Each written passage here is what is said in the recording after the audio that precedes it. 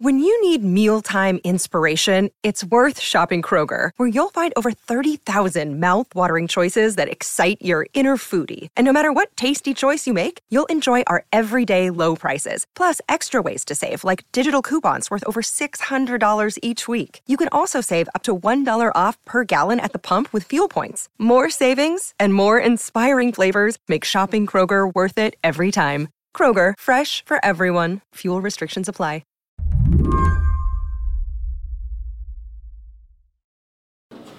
Claire, what can you see right now? Nothing now. Nothing now. Everybody ready? Okay. So 3, 2, 1, start stimulation. Yes. Can you see? Oh my goodness. Wow, Can you see, Larry? Yes. What you're hearing is a man named Larry Hester seeing for the first time in 33 years. Yes. Oh It's my flashing. goodness. Big time flashing. They're flashing. He's in a medical office, surrounded by doctors and his family, and he's wearing a special pair of glasses and staring at a bright light. This video was shot in 2014, roughly a month after Hester had a device surgically implanted in his eye by a surgeon at Duke. A device that allowed him to see light and differentiate it from darkness. It was incredible. It was bright and it was significant. And I just had to take a deep breath. It really was a revolutionary technology. And when it came out, there were a lot of stories written about these remarkable emotional moments. That's journalist Eliza Strickland. She's a senior editor at the tech magazine IEEE Spectrum. It was really seen as something of a miracle, even though the vision was very crude. Just the fact that humanity had built a gadget that could restore any kind of sight was, I think, a really powerful idea. Powerful enough that hundreds of patients like Larry Hester went on to get retinal implants made by a company called Second Sight. Most of them spoke very movingly about what it was like to get even a little bit of light perception back after having nothing for a long time. Second Sight patients were paired with support staff to help them adjust to their implants, and they were supposed to get software updates as well. But then the company ran into trouble. It struggled financially, stopped making retinal implants in 2019, and was nearly bankrupt a year later. Last month, it announced a merger, but it's unclear if the new company can help these implant patients. Now, roughly 350 people around the world have technology in their eyes that is unsupported and obsolete. They do not know how long their devices will last. If they have a problem, they don't know if there'll be any repair possible. They cannot count on the company that made the technology for anything, really. The company has basically essentially washed its hands of this technology and the people. Today on the show, Eliza tells the story of a technological breakthrough that brought patients something extraordinary, and the corporate unraveling that may leave them in the dark. I'm Lizzie O'Leary, and you're listening to What Next TBD, a show about technology, power, and how the future will be determined. Stick around.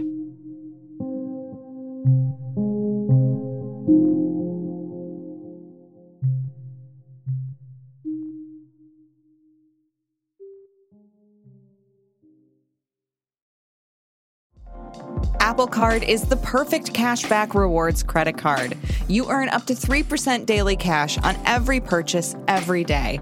That's 3% on your favorite products at Apple, 2% on all other Apple Card with Apple Pay purchases, and 1% on anything you buy with your titanium Apple Card or virtual card number. Visit apple.co/card calculator to see how much you can earn. Apple Card issued by Goldman Sachs Bank, USA, Salt Lake City branch. Subject to credit approval. Terms apply. A neural implant is a device that's placed inside a patient's body and works by interacting with part of their nervous system. Probably the most well-known example is deep brain stimulation, when electrodes are placed inside the brain. DBS is sometimes used for Parkinson's patients. Back when Eliza wrote her first story about retinal implants, the field was promising, but relatively new. In 2011, there were just the beginning of these really exciting developments in neuroprosthetics. There was some work being done in implants to stimulate the spinal cord to enable people who had lost the use of their legs to walk again. There was a lot of very preliminary work on brain implants and what could be done with that.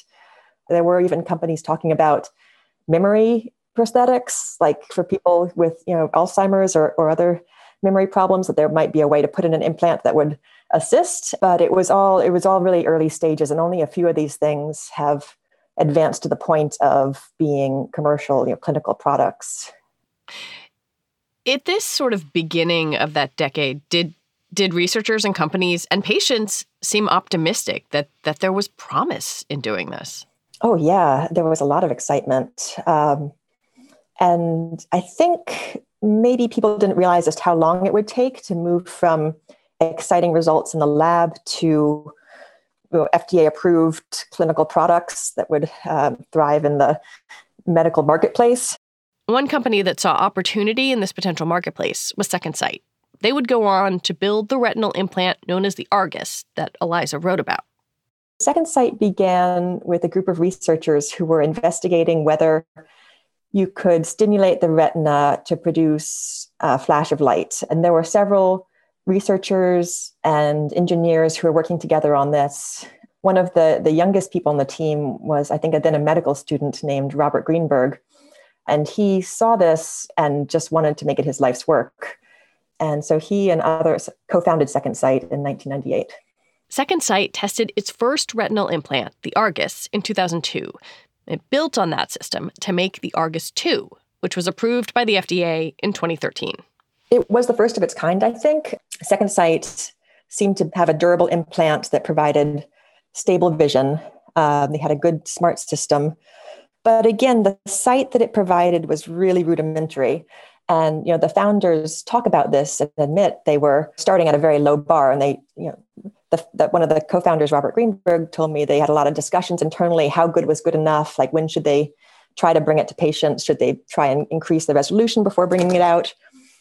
But they decided to bring it out even with this sort of crude black and white patches of light and dark. In Second Sight's Argus 2 retinal prosthesis system, a miniature video camera in the eyeglasses captures the scene. The glasses, which look like Oakleys, were connected to a video processing unit about the size of a cell phone, which patients could wear on their belt.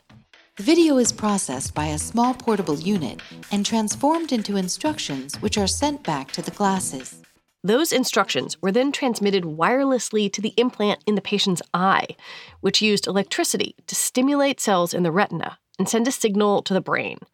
Patients, most of whom hadn't seen in years, were able to perceive light. Eliza wrote about several of them. Barbara Campbell was a volunteer in the clinical trial, so even before the Argus 2 retinal implant was approved, she was trying it out. And she's very independent and capable, even before the implant, but she really enjoyed having enhanced ability to navigate the world. She talked about being able to find the bus stop more easily and seeing the light above her doorway when she was coming home. And she just enjoyed it too, in addition to finding it useful. She just liked having that part of that sense back. And it wasn't the vision she'd had before she lost her sight, but it was a new sense really that she learned how to use and enjoy in the world. I've watched videos of people kind of around this time. We're talking 2013, 2014, and they talk about, how great it is that they are seeing flashes of light that they were never able to see before. When you talk to patients, and you've covered this for years, what was their experience? I'd say the experience varied. There was one patient that my co-author Mark Harris spoke with, Haroon Perk in the Netherlands, who was able to get good enough vision that he was able to do archery and skiing. It was really remarkable. But then we spoke with other patients who said it wasn't really that helpful, that they weren't getting enough resolution to really give them what they wanted. These devices were expensive, roughly $150,000, though in some cases covered partly by insurance. And I wonder kind of what the universe was like surrounding these patients. Who was helping them? And what was the company saying to them about how much support they would get? Yeah, so the device itself, cost about $150,000, and that was almost always covered by insurance, mostly at least. So people would have the implantation done by a retinal surgeon, and then the sort of tuning process of them learning to use it would be done partly by their surgical team, but seemed like more often by Second Sight's technicians. They had these vision rehab specialists. The rehab specialists would come to a user who had a new implant and say, okay, like I'm putting a picture on a screen, can you tell me what shape it is? And the person would say, looks like a blob. And then the technician would kind of tune it, would say, okay, I'm going to put a little bit more electricity to this electrode, a little bit less to this one. And they'd say, now tell me what it looks like. And the person might say, oh, it looks like a square. And they'd say, okay, now we're getting somewhere. Oh my God. Yeah, it was really an interesting process of sort of tuning the bionics to make it work for each person. One of the ideas I find so interesting here was that these devices were intended to be upgradable, and that I think in one of your stories, you compared it to an iPhone, right? Like you just update the operating system. That's obviously, me making a crude analogy, but how was that supposed to work? Yeah, people were really counting on those kind of upgrades, I think, because the initial technology was really rudimentary, but the company was always talking about what they were aiming for. The upgrades that they promised people were all software-based. They weren't saying they were going to go in and fiddle with the actual electrodes in the eye. They weren't saying they were going to replace those and put in new ones. They talked about trying for color vision. They talked about thermal imaging or face recognition, so people could get a better sense of where people were against the backgrounds, and just sort of software tricks to get more information from those 60 electrodes. And they were talking about this up until around 2018. And then from the patients that we spoke with, Second Sight just kind of went silent.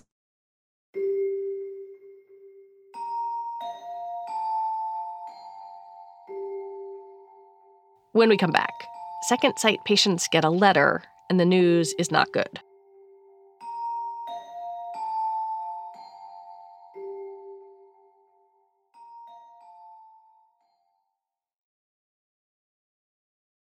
In 2019, Second Sight sent patients, people who had the Argus, this implant, a letter saying that it would phase out the retinal implant technology to kind of focus on a brain implant for blindness that they had begun working on.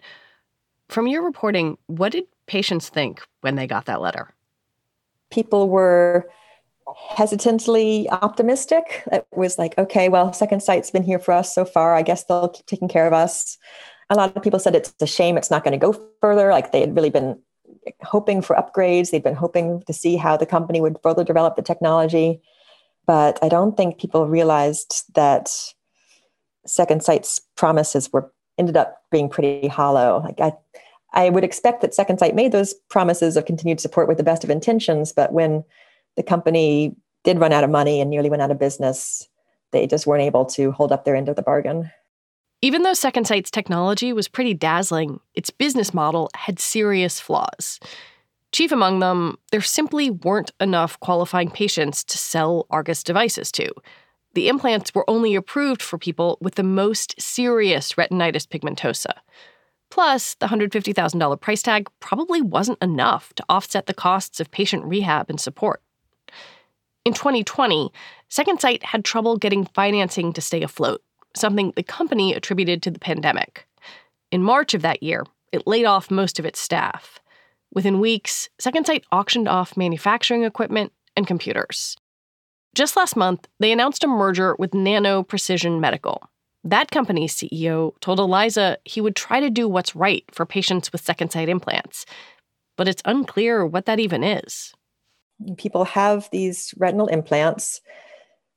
Some of them are still working. A few people have had issues where they've stopped working.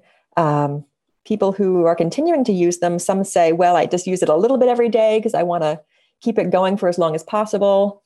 Other people say, I'm just going to live my life and see how far I can get with it. Some people are saying, I'm going to get it taken out because it's unclear which kind of medical procedures I can have with this. There was one patient we talked to a lot who was unable to get an MRI because his doctor wasn't clear on whether he could have an MRI with this retinal implant, and Second Sight wasn't picking up the phone to answer questions. I was struck by one story in your reporting about a guy who crowdsourced replacement parts. Yeah, that was Haroon Perk in the Netherlands. after the company stopped making and supporting the device, he dropped his external video processing unit, just like, everyone's dropped an iPhone and it smashed to pieces. And he thought about what to do, whether he should just say, well, that was the end of my vision experiment. But he decided in the end that he would like to get his vision back. And so, he just reached out to the community of Argus users in Europe and found somebody who had a spare unit, or maybe they'd stopped using that unit, so they sent it to him. Another doctor had some spare parts. So he had to cobble together replacement parts to get a functioning system going again, which was impressive that he was able to make that happen. But people whose actual implant fails, they have no recourse at this time. Thinking back to the optimism around sort of neural implants, and frankly, the focus on it now, Elon Musk is interested in this, it certainly raises questions about what happens as devices and implants and technology become obsolete. Who is supposed to watch out for patients? As I tried to find the answer to that, I dug around a little bit in the history of pacemakers, because I figured, well, pacemakers have been here for a long time. They are a life-preserving technology. If your pacemaker gives out, you're in trouble.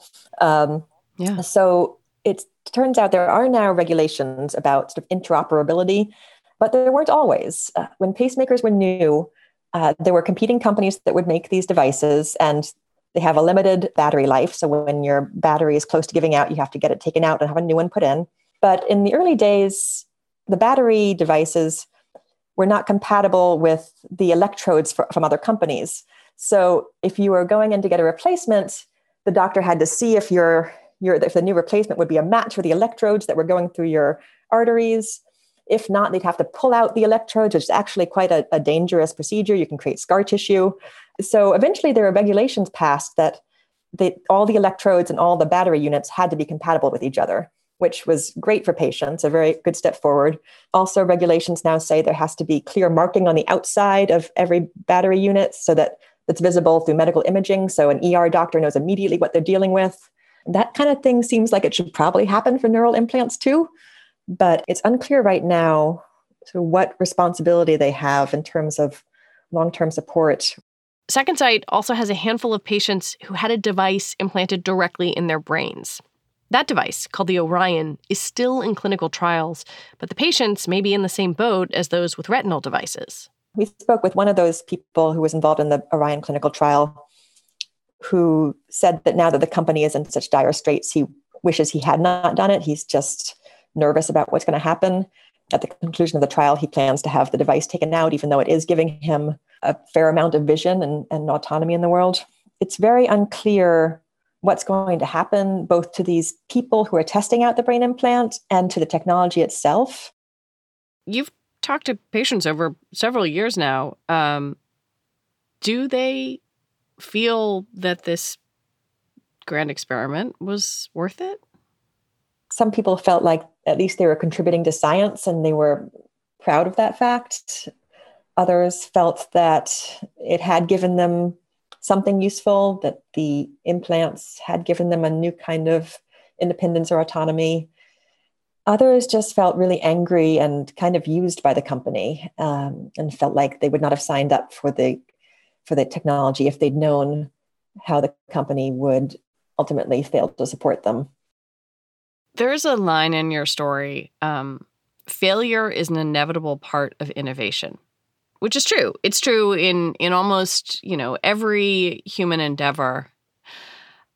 And I wonder how the medical device community, or even how patients wrestle with that, right? Because the stakes are just so much higher than that piece of software. Yeah, and you think about the choice people make if they have this early stage device presented to them. Like, you think about when you buy a piece of technology, you're like, should I buy an electric car now, or should I wait another 4 years for it to be better and more established and for the batteries to be better? When you have people having to make those decisions about technology that's going to their own bodies, it's really much higher stakes. It seems like there will be more of these conversations in the coming years as neural implants are becoming a reality and these kind of technologies are going to be part of our new cyborg age.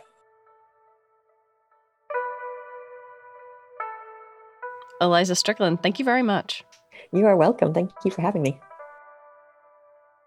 Eliza Strickland is a senior editor at IEEE Spectrum. She reported the story with Mark Harris.